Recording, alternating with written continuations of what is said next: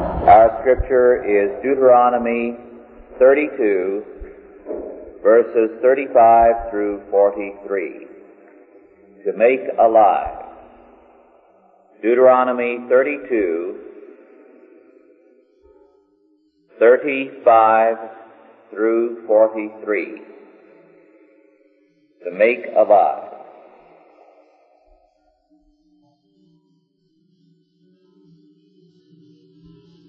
To me belongeth vengeance and recompense. Their foot shall slide in due time. For the day of their calamity is at hand, and the things that shall come upon them make haste. For the Lord shall judge his people and repent himself for his servants. When he seeth that their power is gone, and there is none shut up or left. And he shall say, Where are their gods, their rock in whom they trusted, which did eat the fat of their sacrifices, and drank the wine of their drink offerings? Let them rise up and help you, and be your protection. See now that I, even I, am he, and there is no God with me. I kill and I make alive, I wound and I heal, neither is there any that can deliver out of my hand. For I lift up my hand to heaven and say, I live forever. If I whet my glittering sword, mine hand take hold on judgment, I will render vengeance to mine enemies, and will reward them that hate me. I will make mine arrows drunk with blood, and my sword shall devour flesh, and that with the blood of the slain and of the captives, from the beginning of revenges upon the enemy. Rejoice, O ye nations, with his people, for he will avenge the blood of his servants, and will render vengeance to his adversaries, and will be merciful unto his land and to his people. Last week we saw that, according to Scripture, the state is more than God's hangman. The state has a prophetic office, the protection of life. The expression, the state is God's hangman, of course, comes from Luther. But it has been very commonly taken out of context. And the Lutheran Church, in using this as its doctrine of the state, has not been true to Luther. As a matter of fact, Luther saw the state as far, far more than God's hangman, rather as God's prophet and servant. We tend to think of Luther as a churchman and as ecclesiastical in his emphasis. And of course, the Lutheran clergy has made a very pious and strong churchman out of Luther, who worked to reestablish a new church. This is radically twisting the facts, because Luther was primarily a professor, and we cannot understand his career unless we see him as what he was. Indeed, he was concerned about the faith, but his concern was with Christendom, with the whole of society, church, state, and school.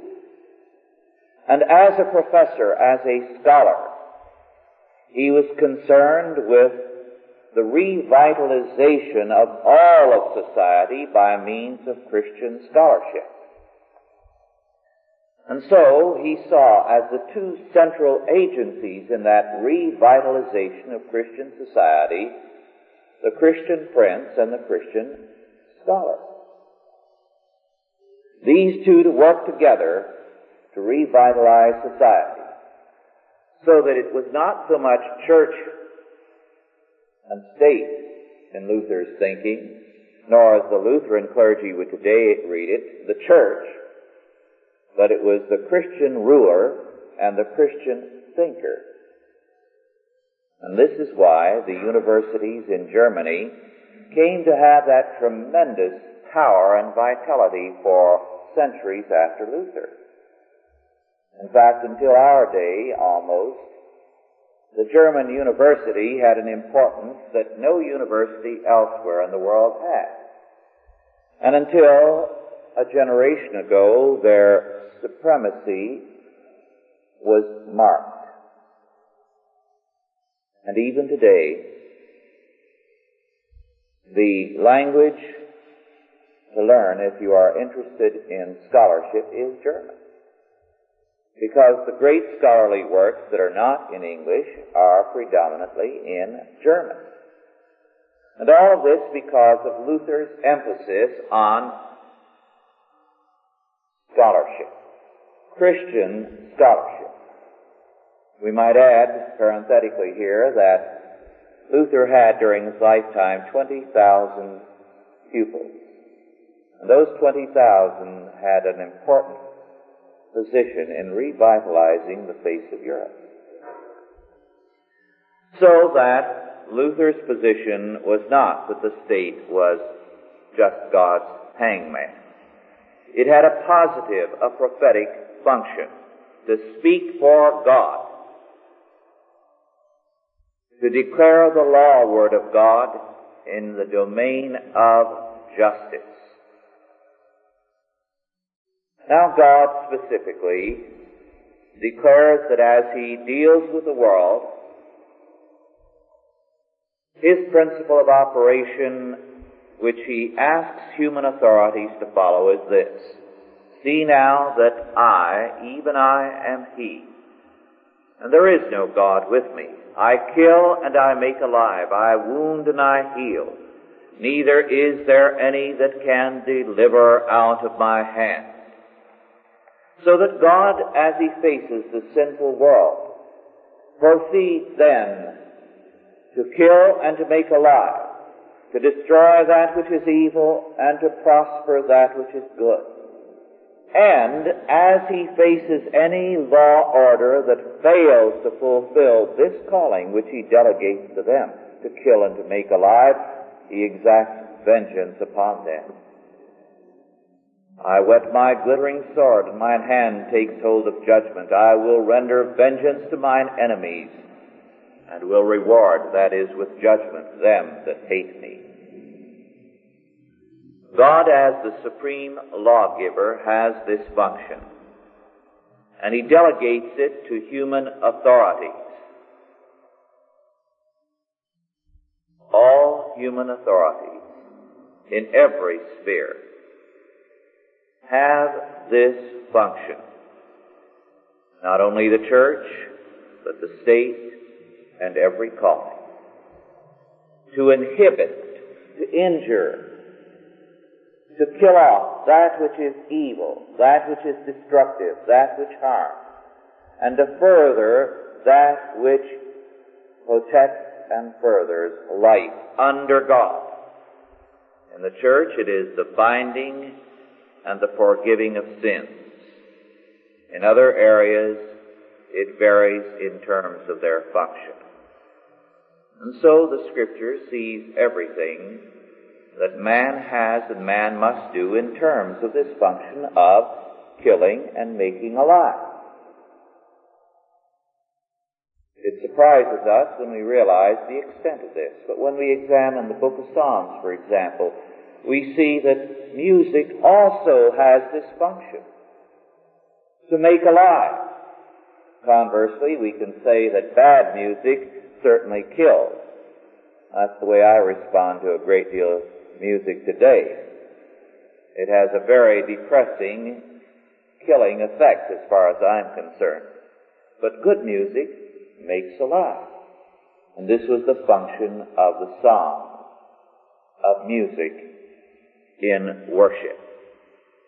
Now, with respect to people and personal relations, the law spells out certain areas where it is our duty to obey the law and make alive. Some of these areas where we have a function according to the law to make alive are these. First, with respect to widows and orphans.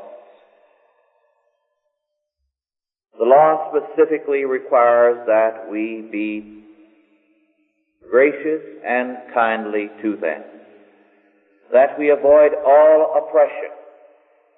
As individuals, we have a responsibility for those who are without protection, and therefore, widows and orphans are to be dealt with kindliness and with helpfulness. And God declares that He will hear their cry when they are oppressed, and cry earnestly to Him, and He will oppress the oppressors, and that He will bring upon them fullness of judgment. Secondly, our neighbors, who are our fellow covenant members, fellow believers, are to receive the special favoritism of our day-by-day dealings. Earlier, we dealt with the fact that the law has several levels.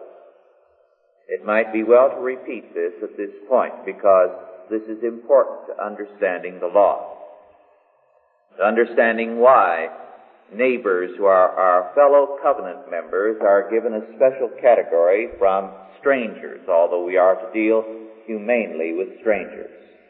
According to the law of God, we do not deal with all people in terms of an equal law. Where justice is involved in court, yes. But we are never commanded in the law to treat all people in our personal relationships with equality. First, there is one level of law for the family. We deal with our loved ones who are members of the faith, who are of our household, on one level. As I pointed out when we dealt with that, the law requires us, the law of God, that we support our wife and our children, and that we love them with a special kind of love. It would be a sin to love our neighbor's wife and children the same way we love our wife and our children. In fact, we can get into trouble if we do it. So there is one level of law where we are required by God's law to have a partiality towards our own.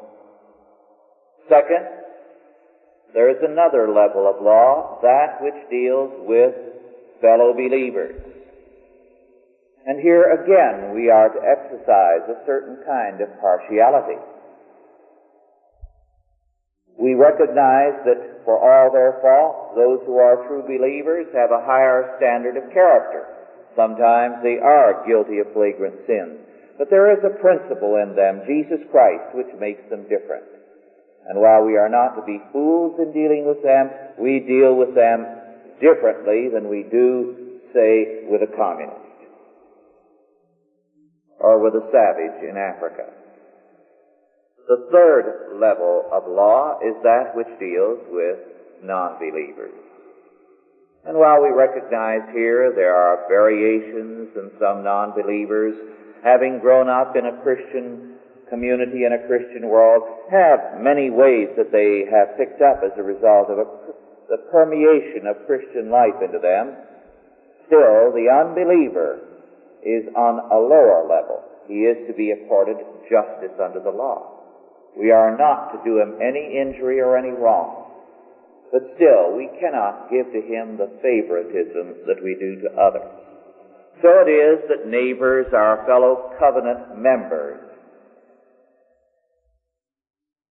Towards them we have a responsibility to make alive, that is, to further them, humanly speaking, in their need, and to create a social condition and a community where we can together thrive. A third category, according to the law, is the poor. And one of the provisions for the poor was gleaning. We've touched on gleaning previously, but it is important again to review it in this context.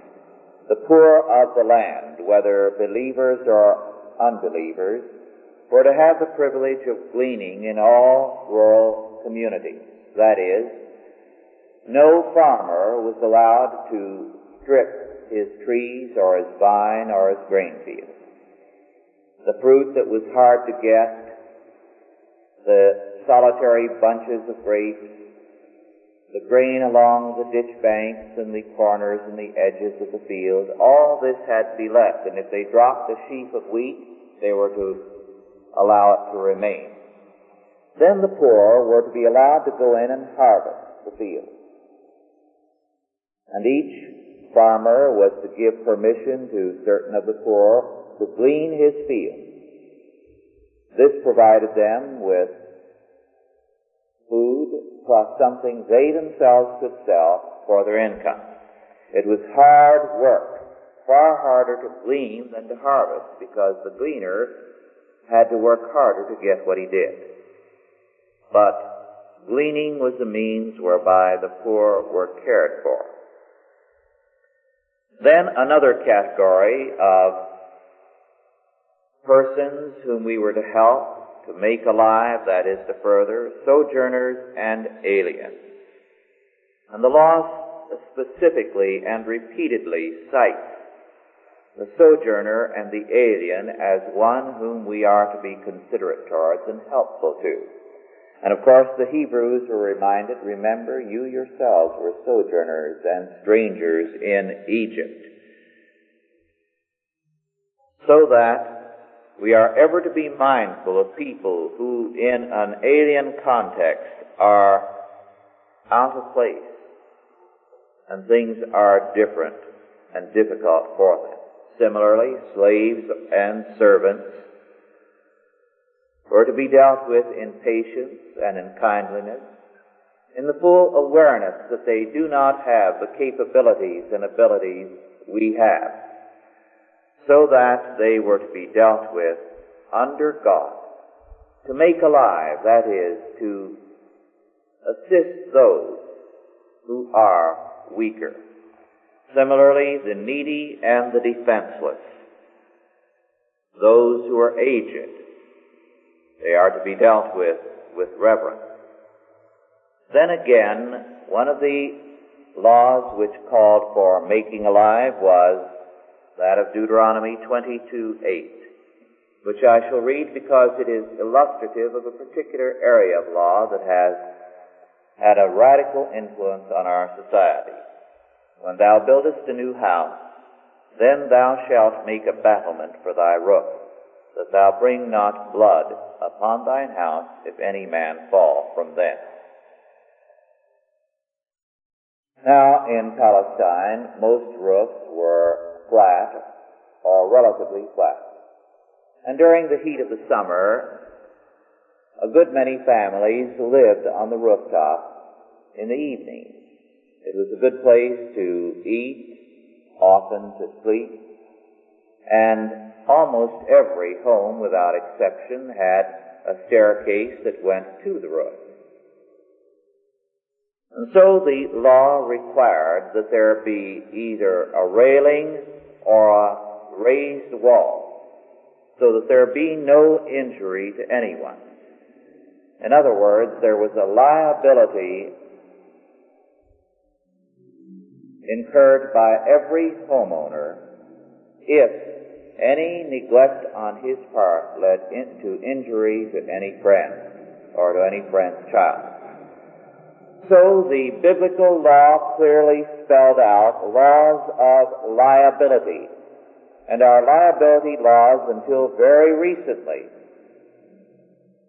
very clearly followed the biblical principle whereby a property owner, if his neglect led to injury to anyone who was legally and legitimately on his property, had to pay damages. Of course, now we've destroyed this principle, and even a thief can collect if he is injured on your property. Now, these various laws, all of which had a common purpose, to make alive, to further the weak and the helpless in society who were deserving, are taken up and reaffirmed in the New Testament. The The New Testament says, for example, St. Paul speaking in Galatians 6:2, "Bear ye one another's burdens, and so fulfill the law of Christ." Now, lest anyone misinterpret this and feel that charity was to take the place of individual responsibility, St. Paul immediately added, with respect to our personal responsibilities, "Every man shall bear his own burden." Every man has his own responsibility, and we are not to bear one another's burden when a person has failed to bear his own burden, only when a person is overwhelmed by problems and has sincerely tried to meet them. Thus it is that St. Paul specifically declared, "If a man will not work, let him not eat." The implication of which is, let him starve. If he will not assume the responsibility for his own nurture, he is not to be fed. These laws, therefore, which have as their purpose to make alive, are part of our function under God of restoration. The world is a fallen world. God has called us to restore it to its original purpose. Therefore, in every area of authority, man's duty is to kill and to make alive, to inhibit, to cut back, to destroy everything that is destructive of man's life under God, and to make alive, to protect, to further everything that enables us better to serve God. The purpose, of course, is that we exercise dominion under God. Now, it is impossible to serve God without doing both killing and making alive. And the society that attempts to create a better world by doing only one or the other is in for trouble. If we kill only, we end up with tyranny. Stalin was trying to usher in a new world, paradise, through revolution, through destruction. And so the work of Stalin was essentially to kill. No man in all history killed more people than Stalin did, and he left the world much worse for his coming, although his stated purpose in speech after speech was to create the communist paradise. On the other hand, those pacifists and liberals who oppose anything that injures or kills, who are against the death penalty, who want to protect and further everyone, irrespective of whether they are good or evil, are giving life to evil thereby and death to society. And as a result, in the name of making alive, they too are killing. God's mandate is that we must do both under Him and according to His law word. And only so shall we further life, reestablish man in his dominion, and make of this world God's kingdom. Let us pray. Almighty God, our Heavenly Father, we thank Thee that Thou hast called us to exercise authority under Thee. And Thou hast made us Thy servants with the responsibility to kill and to make alive, each in our domain. Give us grace, wisdom, and power as we discharge this function unto the end, our Father, that Thy kingdom may be furthered and law and order may be reestablished in Thy name and to Thy glory. Bless us to this purpose in Jesus' name. Amen. Are there any questions now? Yes.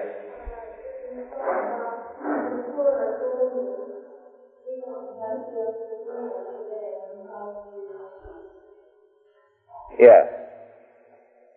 We do not, the question was, with respect to gleaning, we do not have fields to glean today. How shall we deal with that? First of all, gleaning did survive until World War II in the United States, in many, many communities. This is an important fact to remember. Mr. Stafford here, I believe, has told me that it was in Orange County within his memory. Isn't that true? In much of the South, gleaning took care of the poor there until recent times. It was once traditional in every American community. So that in most of the smaller communities, it did take care of the people. Now, the problem is, it could still work today in the countryside and in the small towns, so it might work for about 25% of the population. But what about the cities? Now, with the cities, I think here we would have to rethink some of our charitable enterprises in terms of this. A start was made in this direction some years ago. I feel it has lost part of its original function and has not grown as it was intended to, but its basic function was gleaning, and that was the goodwill industry. Now, the whole purpose of goodwill was to apply the function of gleaning to the city. However, it has not been carried far enough. One of the things that they could do there is to enlarge the area of their operation and take in various industrial plants and further sources of material. But they've never felt that they've had the capital to expand enough into areas where they could vastly enlarge their operation, and at present it hasn't had the vision that inspired it in the beginning to keep pace with the times. But you see the potentialities. There's a vast area of gleaning possible in cities whereby people can be put to work.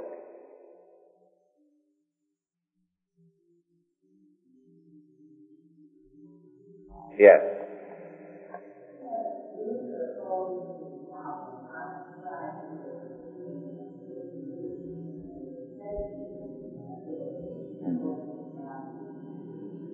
But I didn't hear that last part.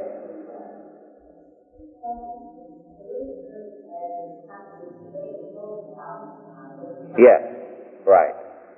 The Lutheran Church today has been heavily influenced by Melanchthon, who was a close associate of Luther, but had various leanings that were not congenial to Luther's position. Luther and Calvin disagreed only with respect to certain doctrines of church order. In particular, the essential difference was with respect to communion. The Lutherans have tended to isolate certain statements of Luther and make doctrines of them, and I feel this statement of Luther is the state of the prince is God's hangman. They've taken in isolation and out of context from much else that he has to say. Yes.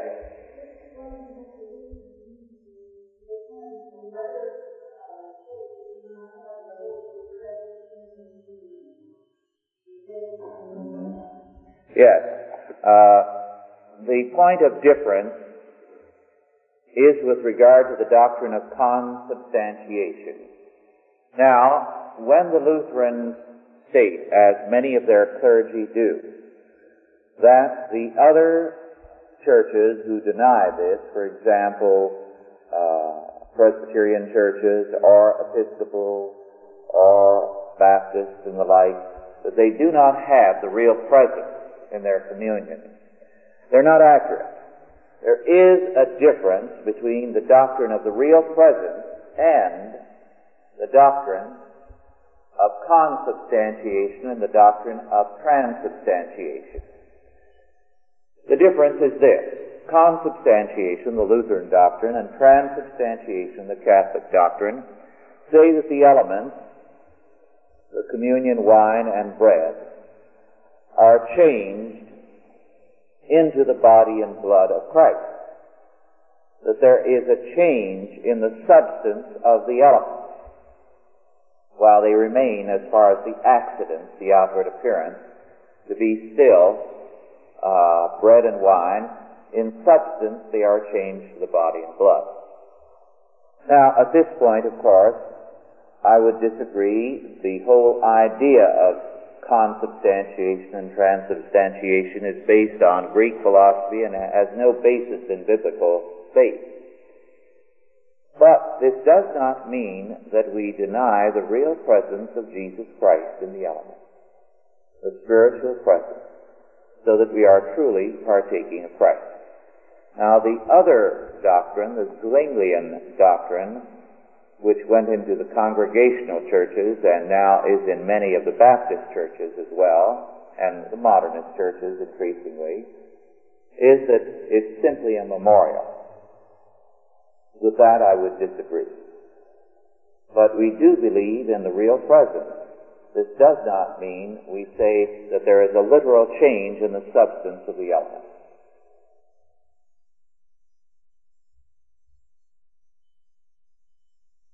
Yes.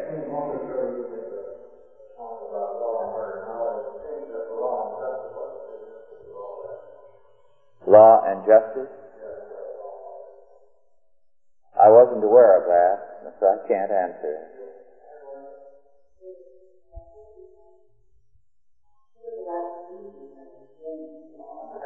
Oh, well, if they have...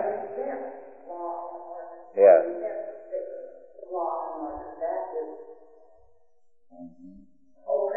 Yes. Well, it would apparently mean social justice to them.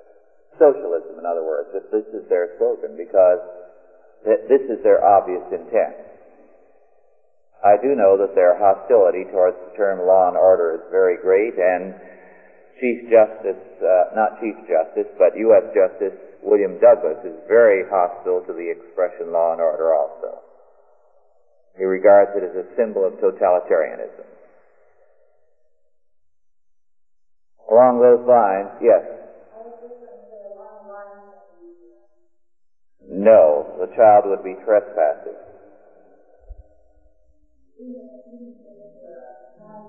Yes. Yes.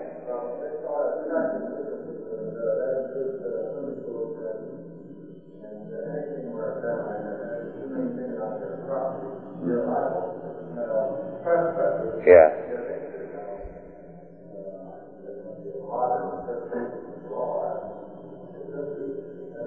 Yes, I am aware of the fact that swimming pools have to be protected from trespass by children.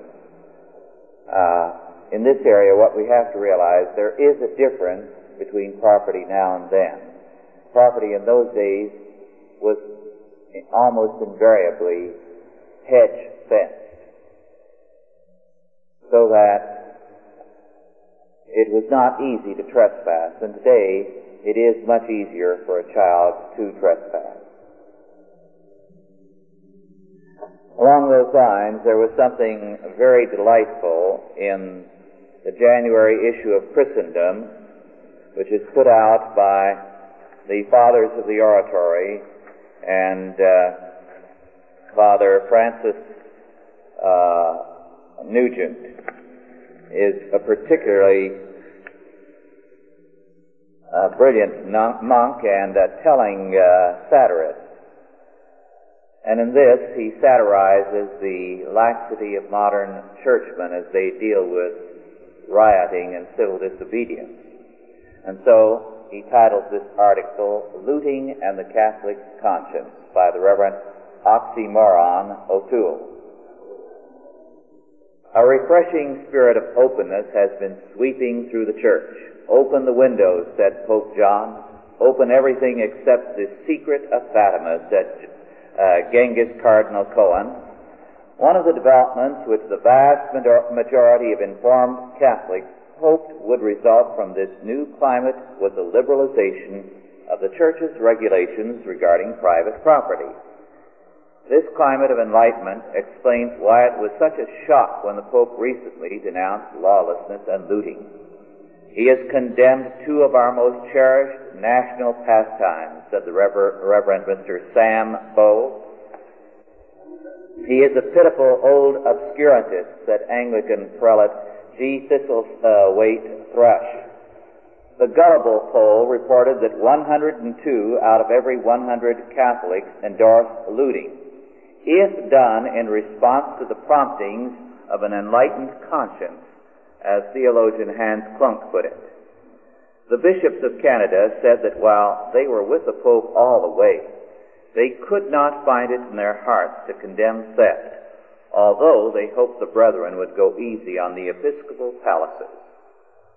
The American bishops issued a 50,000-word pastoral letter, which some said agreed with the Pope and some said did not, but which our Sunday bore printed anyway, in between Songwriters Wanted and Drink Your Ugly Fat Away ads. The Pope's statement was not infallible, declared Sister Greta Garbold of the Silly Sisters, ex-cathedra, as she tied herself to a revolving door at Sears Roebuck, thereby blocking the egress of several young looters, though unintentionally. Let the Pope heed these wise words and keep to his place, and not trouble us in our conscientious pursuit of life, liberty, and loot. Well, our time is up and we are adjourned.